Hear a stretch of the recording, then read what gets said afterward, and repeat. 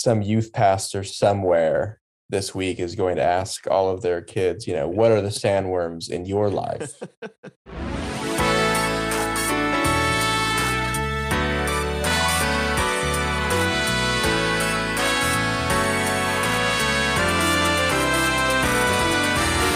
Welcome to the Two Cities Podcast, a podcast about theology, culture, and discipleship. And this is episode 93. If you haven't already, please subscribe wherever you get your podcast and leave us a review.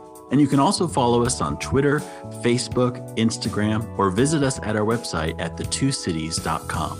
On today's episode, we're talking about the new Dune movie, Part 1, as it's been labeled, with Part 2 just recently announced for 2023, directed by Denis Villeneuve. If you're not familiar with the Dune universe, just want to let you know there's going to be some spoilers in this episode. We're going to talk about the different adaptations of Frank Herbert's 1965 novel, and we'll be digging into everything about this new film that we appreciated and some of the themes that we want to discuss. Team members on the episode from the Two Cities include Brandon Hurlburt, Dr. Chris Porter, Dr. Chris Song, and myself, Dr. John Anthony Dunn. And joining us for this conversation, we have Matthew Brake, who is the series editor of the Theology and Pop Culture series published by Fortress and Lexington. Thanks for joining us, Matt. Thanks for having me. So I'm really excited to have this conversation. Just want to kick it off with, what did you guys think about this Denis Villeneuve adaptation? I think having seen the David Lynch version a few years ago, which, is weird and surrealist, and which he disavowed. And so they have the director is Alex Smithy, the director name they put on films, directors disavow, which I think does some interesting things with the space travel stuff in Dune, but like overall, it is kind of trippy to watch. So I felt like this had more mainstream appeal, and I enjoyed it for the most part. It gets a little bogged down in sci-fi speak, but I enjoyed it for the most part.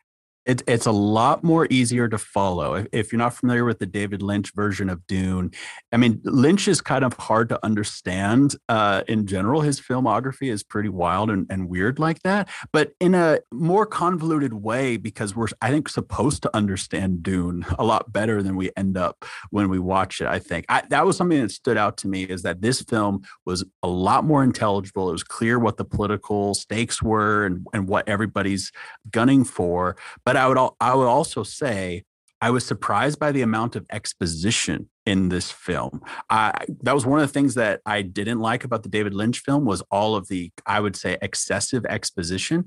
And so when it opened with Zendaya's character, giving exposition, I was like, oh no, are we going to have this all over again? I think it did a good job on the whole, but it did stand out to me that there was still, I guess you kind of have to have a lot of exposition for a story like this. Yeah, that's interesting. I was wondering, for folks who don't read the novel, how much of the context and how much of sort of the intrigue they're able to garner. There is what Zendaya says at front.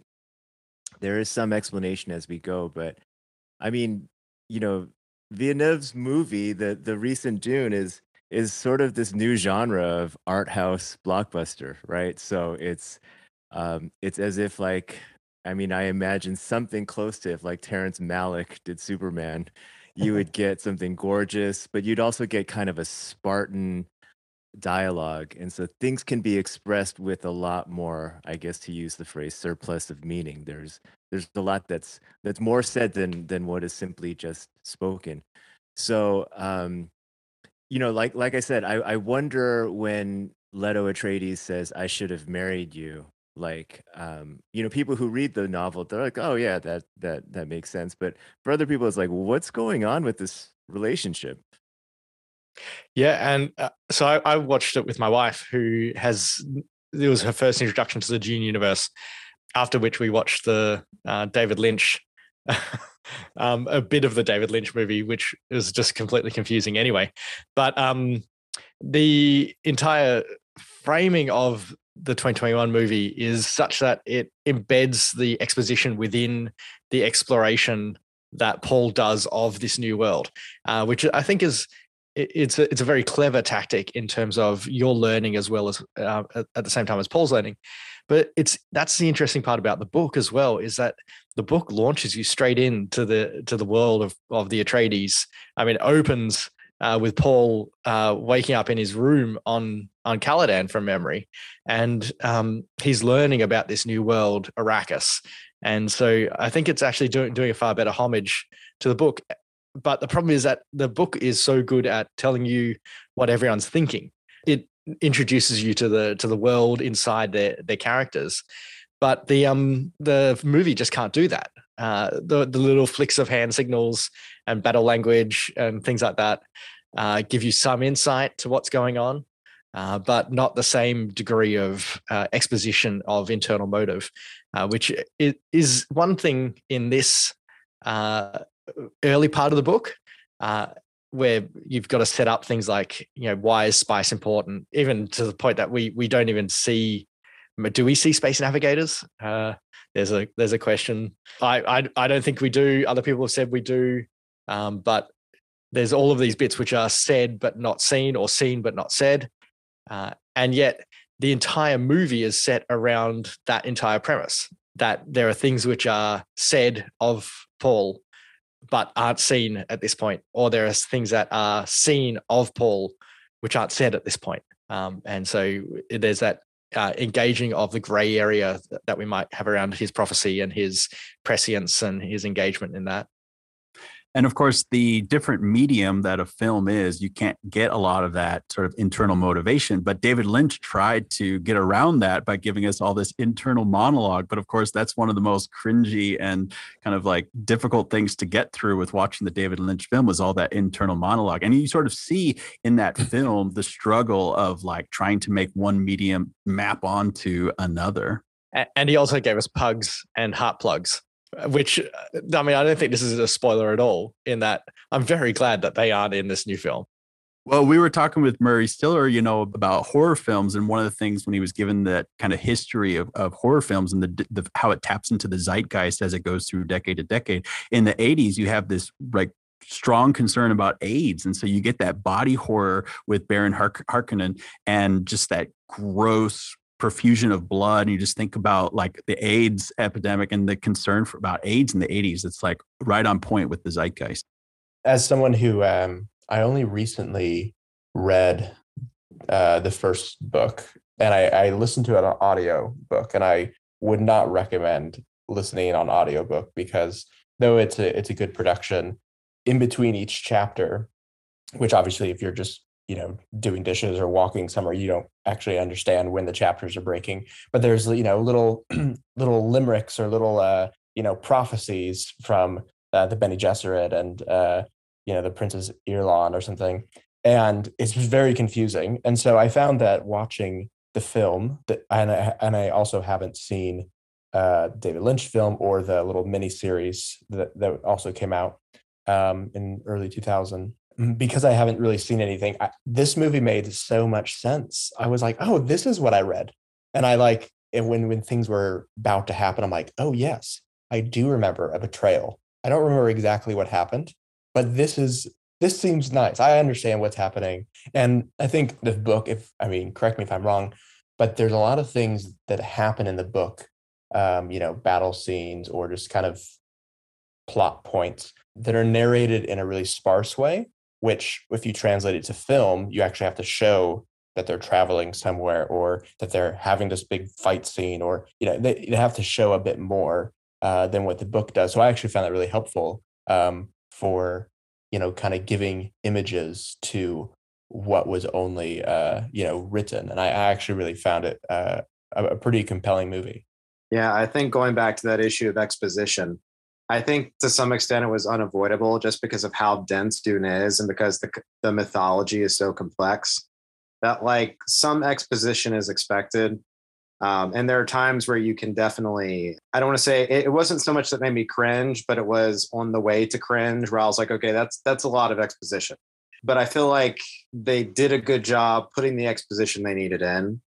I do think it helped having seen the David Lynch film. I think, Brandon, as you were pointing out, like you read the book before, but surely watching the movie, having read the book, or listen to the book does kind of help you like match those story beats. And I felt the same way about the Lynch movie. Like I was better able to match what was happening. Like again, like you said, I knew the betrayal was coming, and I understood the politics of it a little bit more from having gone through a different version of it. So I don't know if I would have been able to follow it as well if I hadn't had that additional background. Yeah, I think when you read the book, you're just introduced to so much. I don't really, I at least in my reading experience of it, I found that I was just completely lost for most of it.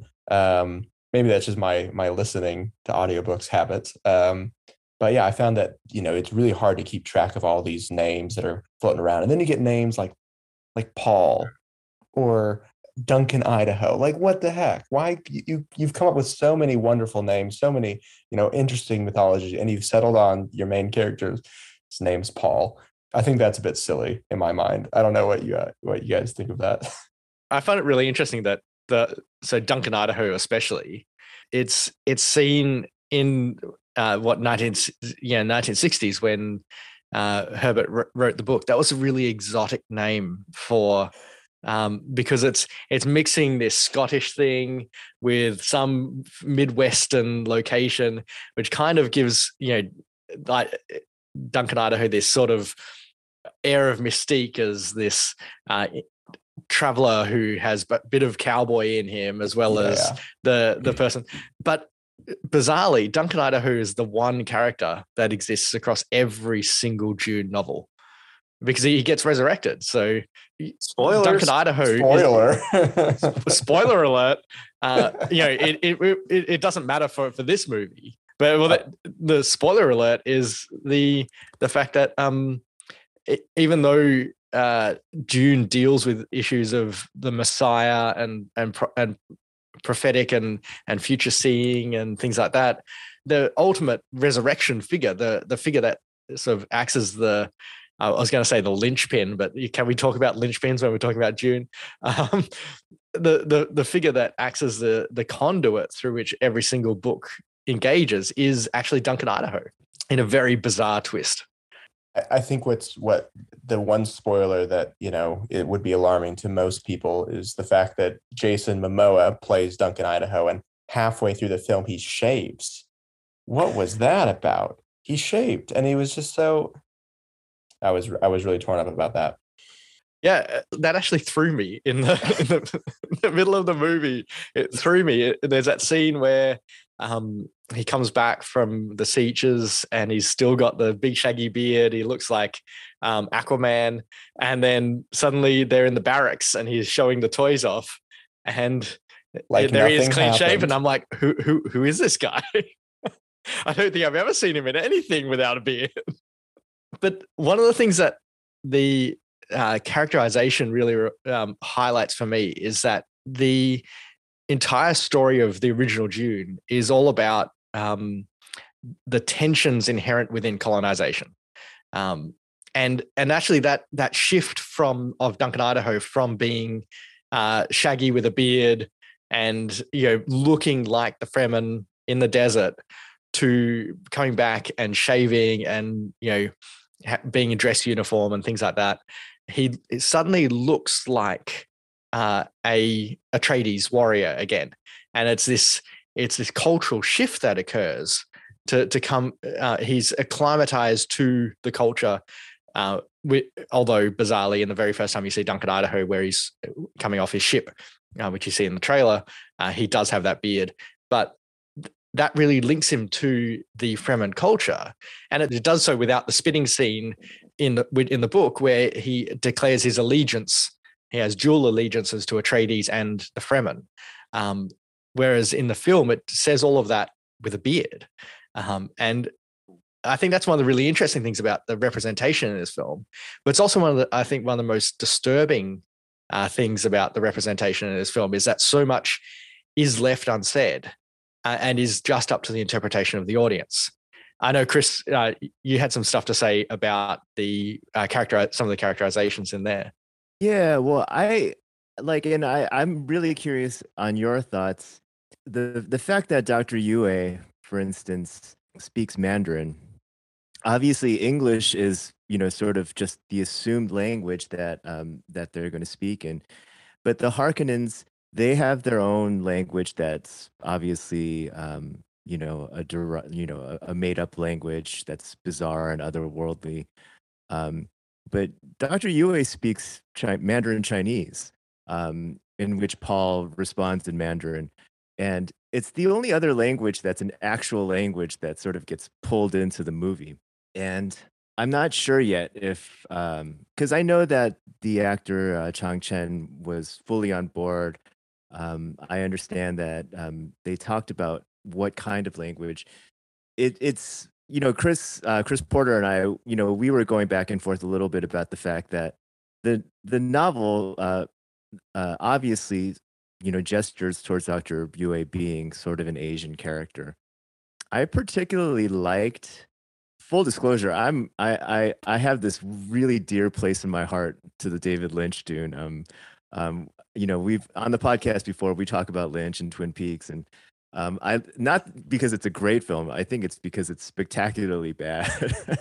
But the Lynch version of Dr. Yue is played by I think Dean Stockard, is it? Who I thought did a great job, and he played the role Eastern-ish without being yellowface.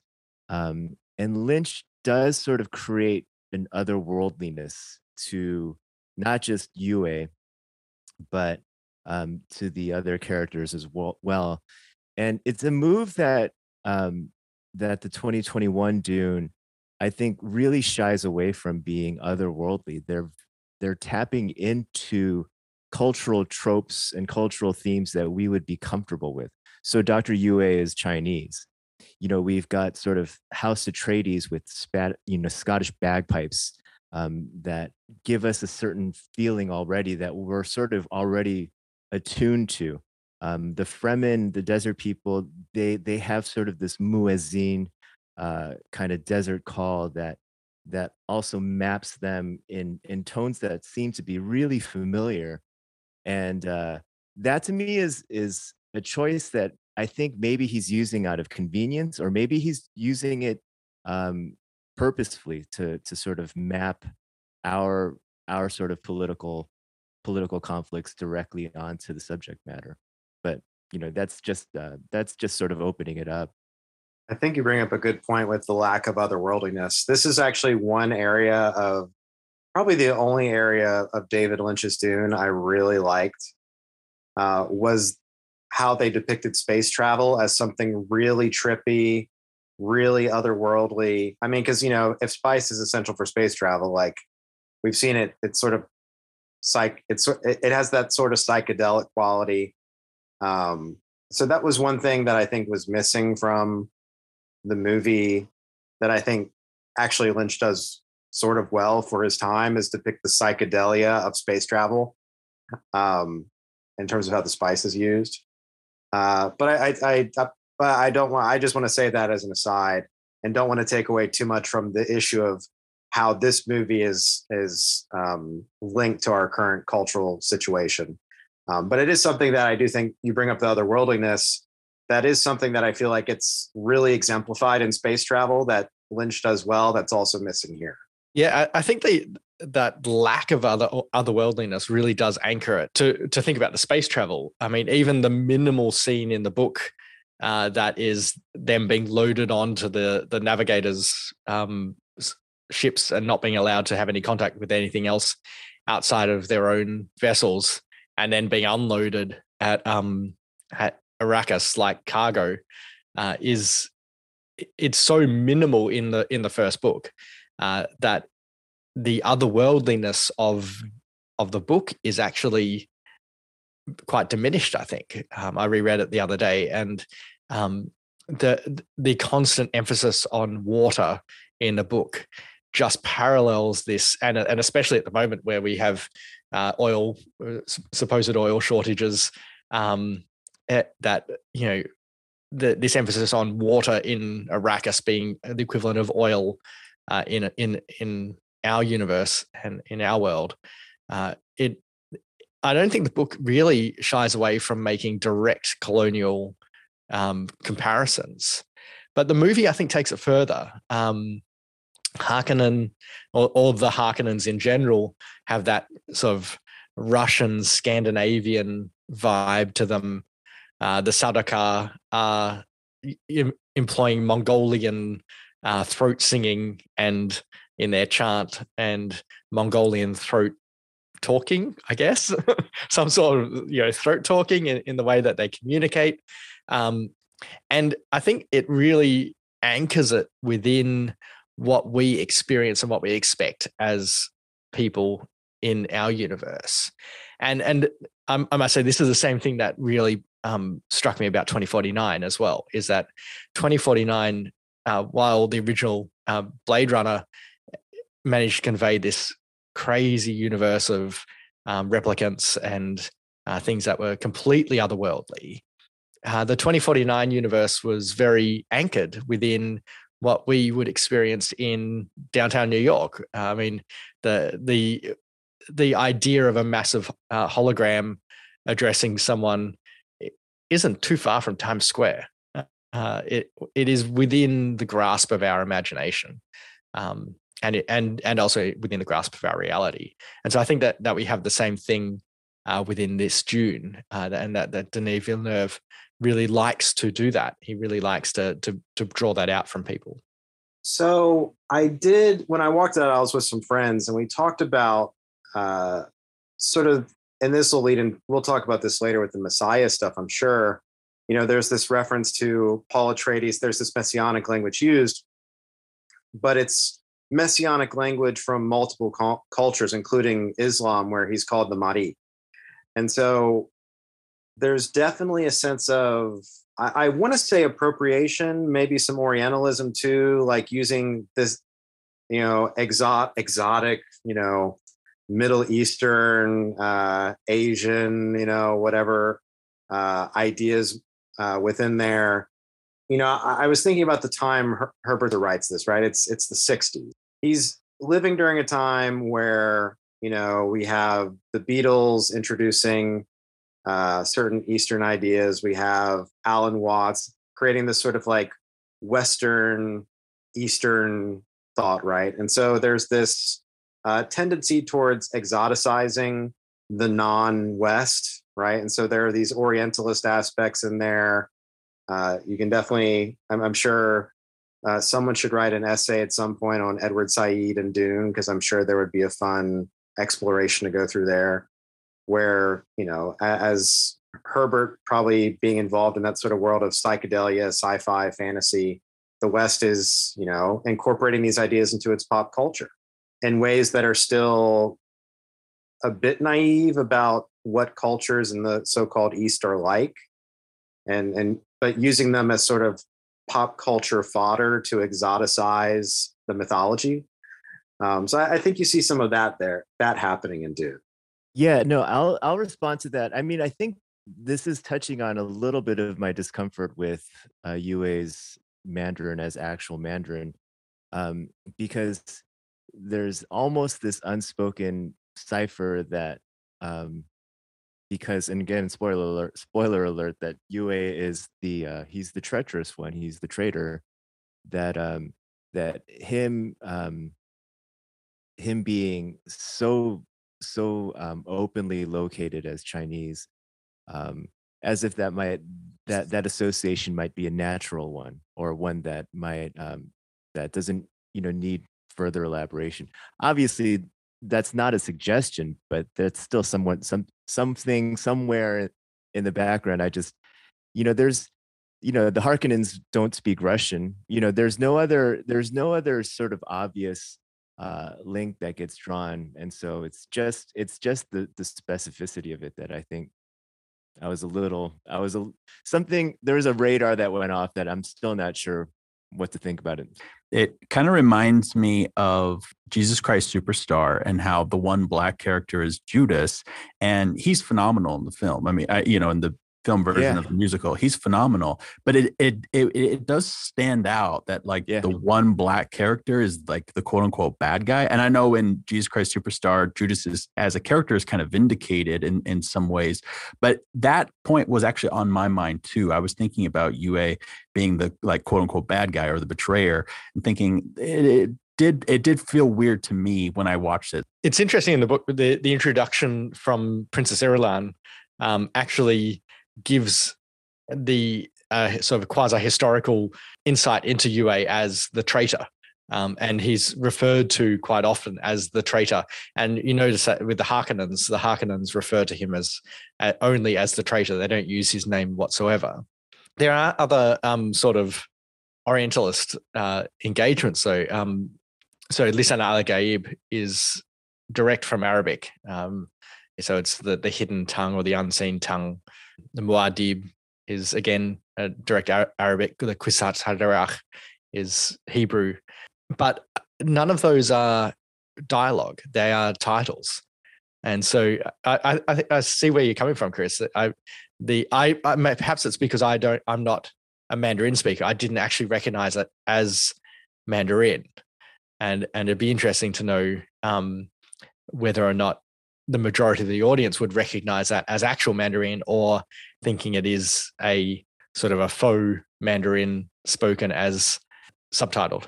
Yeah, that's actually I'm not a Mandarin speaker either. So not to pass myself off as one, but that's one of the experiences of streaming it rather than seeing it in the theater, is that it actually says in the subtitle speaking Mandarin. That's weird, because my subtitles didn't say that at all. No, is that right? Okay. Yeah, but my subtitles just had the same as the battle language or the hand signals. Subtitles, no sort of closed captioning, I guess. Oh, that's interesting. I really appreciate that perspective, Chris, because I didn't really think about these issues, and I think having read a bit more about the kind of sign language, that obviously it's not real sign language, but how it's portrayed in the film is that they're communicating to one another through sign language, and then we have other kind of languages being spoken. So I took it that it was aiming for diversity, and it was trying to showcase diversity rather than something else. But obviously things might not land that way, or might not be received that way. But I took it more in the sense of that they're trying for diversity. But I think, as you rightly point out, but that's the only one, so it kind of feels a bit token in the film. Right. Yeah, and I mean, just to be clear, I'm not making the point that because Yue is the traitor and drawing a direct line, but it is the decisions that get made that's the only other language from our world that gets brought into that world. It's leaning on something. It's leaning on certain things that in some ways still serve the purpose of the story. It just happens, perhaps regrettably, to be that the character stands for that kind of betrayal. I find it interesting that some people in the deaf community have said similar things about the scene in the Orthanopter, because you have the comment that the one with the scar is deaf. And perhaps this comes back to what you're saying at the start, Matt, about the lack of significant exposition, where we have such a detailed understanding of what the voice is. We at that point, we've only seen the voice a few times, and it's up to the audience to infer that the Bene Gesserit have this ability to be able to command people against their will to do things.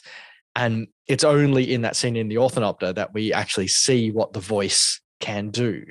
The scene with the Reverend Mother on Caladan gives us an indication of that, but it's still not clear at that point. I don't think it's in the Orthanopter that we find out that you can order people to kill themselves, and they will do it, but it doesn't work on those who are deaf. And so therefore the sign language versus the deaf, I think it actually triggered some things for people. Yeah, they didn't explain that, so it just seemed like a really unnecessary, oh, this dude's deaf, and you're like, wait, what? Why does that matter? But in the book, obviously, it does matter because you can't use the voice on them. Yeah, I think that's right. Yeah, it's the same reason why Jessica has a gag in. They know she's Bene Gesserit, so they gag her in the plane, but they don't realize that Paul has been trained in the way. To continue on this conversation about representation, one of the things that really struck me about the way that these characters are represented in the 2021 movie is that they are singular characters who are, I guess, typologies. They're archetypes for the group that they represent. Leto Atreides is the archetype of the Atreides. Jessica is an archetype of the Bene Gesserit. Baron Harkonnen is the archetype of the Harkonnens because he is, brutal and callous. All Harkonnens are brutal and callous, and so I think this sets it up as inherently within the material. It sets it up as an individualistic story. You're accessing all of these groups through the individuals, and yet in the book, it really pivots away from the nature of the individual to the nature of the group. So the Atreides function as a household.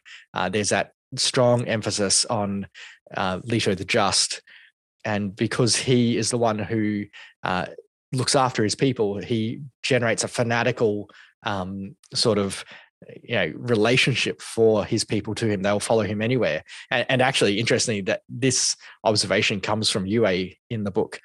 Yue is the one who observes that he is the one who likes Leto so much because Leto would go out of his way to save his own people. We see that in the movie with that amazing scene as the sandworm swallows the harvester whole, which just gave me the old Dune 2 real-time strategy game from like the mid-90s vibes.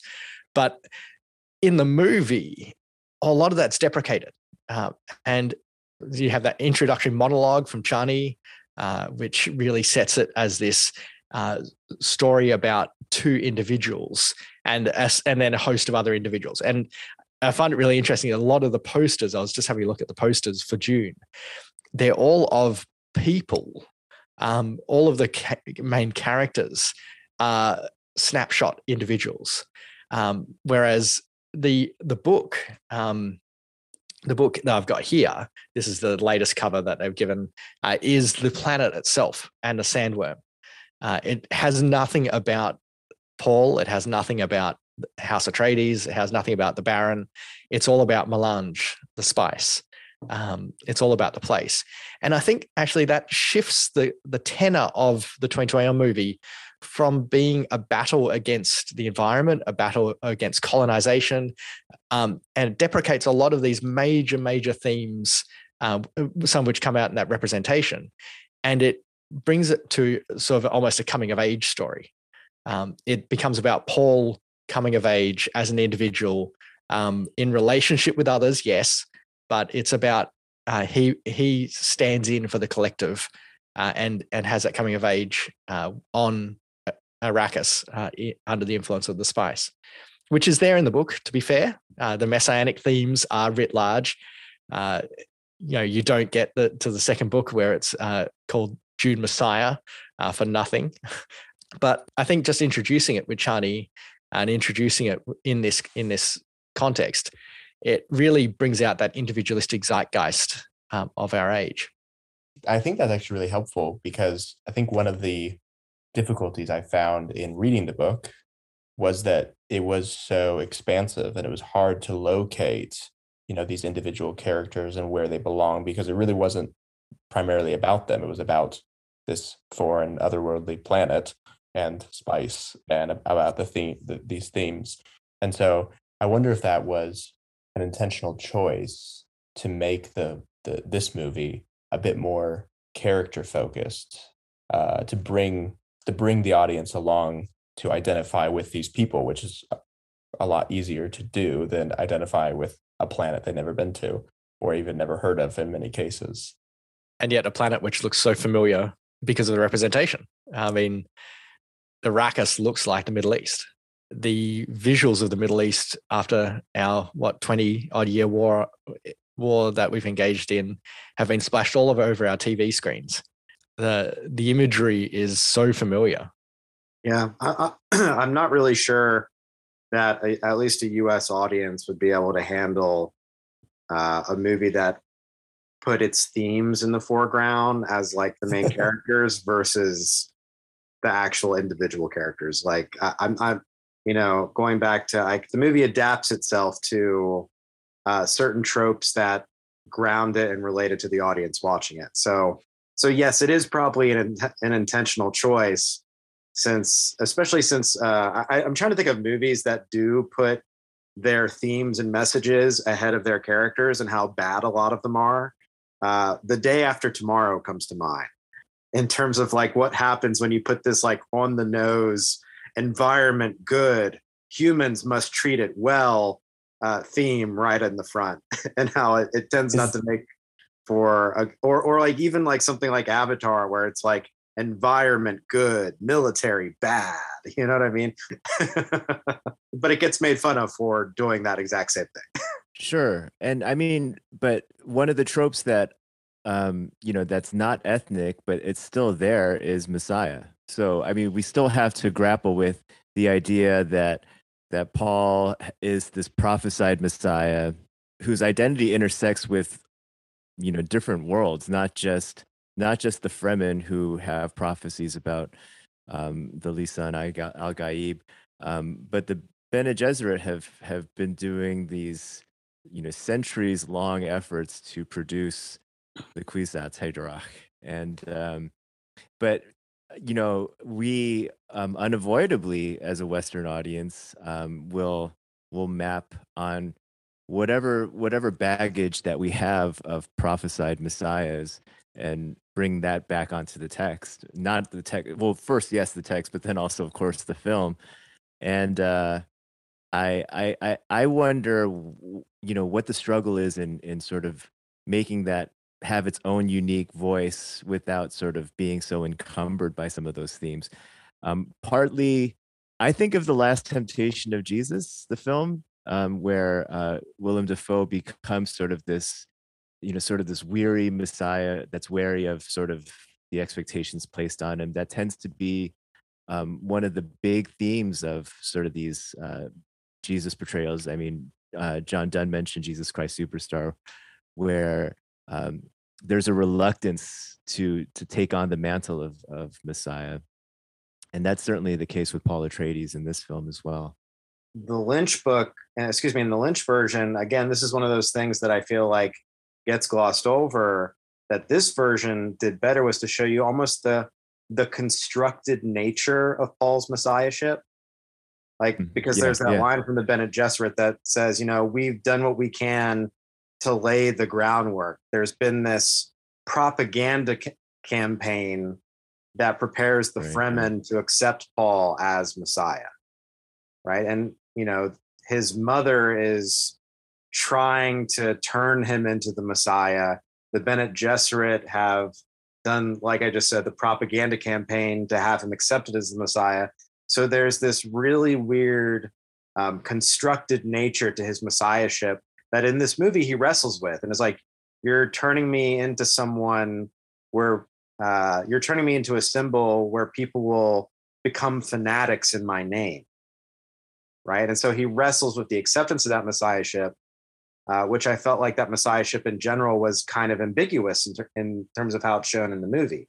I don't know if it's Chris with a C. I'm not sure if you can speak to how the book portrays it, but that was something I walked away with, was that constructed nature of the messiahship.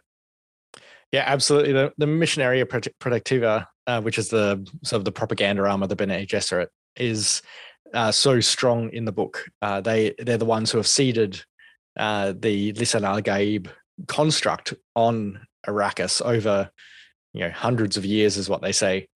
And so they've been waiting for centuries for the Lisan al Gaib, and I think it is really seen very well in the movie. I mean, where Shut Up Mapes presents Lady Jessica with the crysknife, although bizarrely does not blood it because she takes it out of the sheath and it returns it without blood being spilled.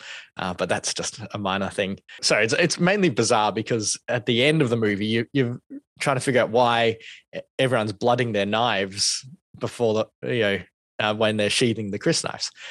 Anyway, that's another matter entirely. But they've done a far better job of explaining the projection of prophecy there and the constructed nature of that. And yet there's two levels there. One is that the Arakeen, so the Fremen and those on Arrakis, because there are other cultures on Arrakis apart from the Fremen, have that prophecy of the Lisan al-Gaib, but the Bene Gesserit themselves have their own prophecy of the Kwisatz Haderach, which they are following. And I actually thought that the movie did a worse job of highlighting that secondary, the Kwisatz Haderach construct. It was only with the creepy voiceovers, the creepy memory voiceover, whatever it is from the Reverend Mother in the final scenes that you find out a little bit more on that. But you've got that intersection of the two, which is, I think is he really the Messiah? Is he? And they use the term the one. Can anyone in sci-fi movies ever use the term the one anymore? I mean, that's just it just unlocks that key, just unlocks messianic ideas for a movie going audience. You know, the book also, though, there is undoubtedly the planted nature and the constructed nature of Messiah, but it's still invested with an authority that feels out with, both in the book and I think in some sense the movie as well, because it takes Paul's dream seriously, and it takes the fulfillment of them on some level to be forthtelling of what's to come, and so grants Paul messianic powers like Neo, like T'Challa, Timothy Chalamet and T'Challa. We can call them both T'Challa. They're both messianic figures. So, I don't think that Denis Villeneuve's Dune gets away from sort of the mystique of Messiah, even though they sort of properly located in sort of the breeding project and the propaganda project. Well, and what's interesting even about Paul's dreams and, which serve as these prophecies, I was, again, talking to the friends of mine who saw it, was that those prophecies aren't without need of interpretation, right? There is a sort of mediation and interpretation that happens where they're not straightforward. They do still require, some sort of subjective interpretation. They aren't. It's not like you see the dream and know exactly what it means, and this is exactly how it's going to happen. I mean, again, having not read the book, I was, surprised when Paul, there was that moment where, that scene happens where it's like, fall, Paul Atreides, rise, Kwisatz Haderach, or however you say the term, right? And I was like, wait, is this how he wins and becomes friends with this guy that we saw in the prophecy? Is he about to stab himself? You know what I mean? Like, is that about to be what happens? Because just because I'm, unfamiliar with some of the lore, but it did kind of highlight for me that those prophecies are still not straightforward. They're still interpreted, even if they are, as the opening line says, messages from the deep. Yeah, even in the book, the dreams that he has aren't overly clear. He says a couple of times that he's referred to as Usul. Is the planet called Usul? Is he called Usul? Is someone called Usul? How does this actually work? And that confusion regarding the prophecy, or actually what his dreams are, strike me not so much as prophetic or prescience as much as future memory. They're the memory of things that are to come.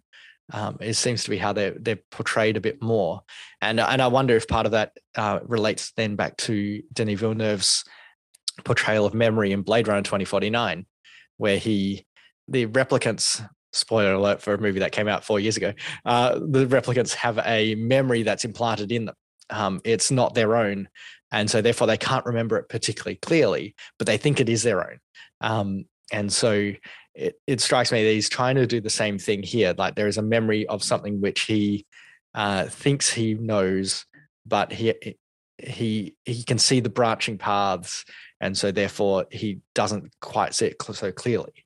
And as he says to the Reverend Mother, she asks him, do things happen exactly as you dream them? He says, not quite, or not all the time.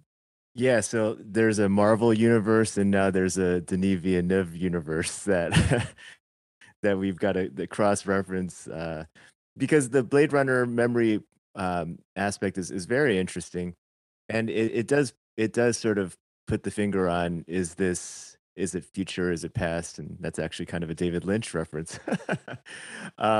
I do know that the book does wrestle with the fact of whether Paul sees the future or whether it's a changeable future, the nature of his visions, whether um, they're sort of warnings of a darker future that's to be avoided. Um, and yet more often than not, Paul often, at least in his experience of it, is registering these as visions that he eventually comes to see, as the story progresses, as events unfold. The turn to consider that from a different perspective as memory, I think is wholly different, also very fascinating. And I wonder how much of the current Dune explores that and will continue to develop that. Well, Matt, is there a Dune proposal for the Theology and Pop Culture series? Not yet. I think Chris Porter should make that proposal. Looking for takers, man. I'll send you something, Matt. All right, I'll be waiting for it. Sure. So just to continue what Chris was saying, I think that nature of memory and future memory versus past memory is actually really critical to the book's description of the Kwisatz Haderach. In that the Kwisatz Haderach is the one who can fold memory together. They can reach down into both past and future. And interestingly, which brings us to something which isn't really explored in the movie, but into male and female. The Bene Gesserit have the ability to have some form of prescience because they can see the future of their femaleness, if you like, which is why they're called the weirding way. They're called the witches. They have that ability to be able to see things that are going to happen to them. But the Kwisatz Haderach can see both male and female, and it actually becomes a major plot point in part two, what will effectively be part two of the book, is that that nature of both past memory and future memory, or prescience, becomes this significant part of what's going on for Paul as Muad'Dib rather than Paul Atreides. So, yeah, I really think Denis Villeneuve's done a really good job of leaving it very open to that, to what does future memory actually look like. Can you say any more about that future memory stuff? Because like my mind automatically is going to like either some sort of Platonism or some sort of like Augustinian eternal now that people in time have access to. Like, can you talk a little bit more about that future memory thing? Because that is fascinating. I think, yeah, we're all intrigued. Yeah. So in the book, it doesn't seem to be that it's not prophecy as in he can see the future, but he can see the ripples of what has happened, what will happen in the future. And so you see that occurring in the fight scene in 2021 at the end, where you see the snippets of of the possibilities of what will occur. And it's only at the point that they have occurred that he can remember what actually occurred, if you like. So he has a series of memories, if you like, a series of branching paths down which he walks, and therefore when he spoiler alert, when he kills Jamis, he remembers the memories of the prophecies that have led to him killing Jamis, not the memories of the prophecies of the prescience that led to him dying. Because you see at many points that the prescience or the future memories are of Paul being killed himself. And in contrast, the outcome is that he kills Jamis, which actually is stunningly similar to how the book describes it, with the knife swap and the stabbing up the back. But I've just really appreciated that bit of cinematography and action choreography. But that nature of memory is not just something that is a single linear path to go down, but there are multiple branches, and you can only just determine what will happen by what already has happened. But in the books, this comes out quite strongly in Paul drinking the water of life, because he doesn't see Gurney Halleck's attack on Jessica. Spoiler on spoiler on spoiler. Gurney Halleck doesn't die. Gurney Halleck becomes a smuggler. They reunite with the Atreides, Paul and Jessica. But Gurney tries to kill Jessica because he believes that she is the traitor who betrayed Duke Leto, which is all set up, and none of that is in the movie whatsoever. So it's all set up in the book, but is ignored by the movie. The bizarre thing is that they never. So in the tent in the book, Lady Jessica finds out that her patronage, her father, is Baron Harkonnen. So she is Lady Jessica Harkonnen. That's why she's ordered to produce a daughter for the Atreides, who can marry the daughter of Fade Harkonnen. Harkonnen does reference Leto as cousin, which you're supposed to go, where's that coming from? So, I mean, I'm not sure that is anything apart from feudal custom. Yeah, no, you might be right, but I took that as like sort of a gesture towards there's more to how these houses are connected. But I was looking for the seeds being planted of, who did this, how could this happen, and it just, I didn't see any seeds at all for that, which is interesting.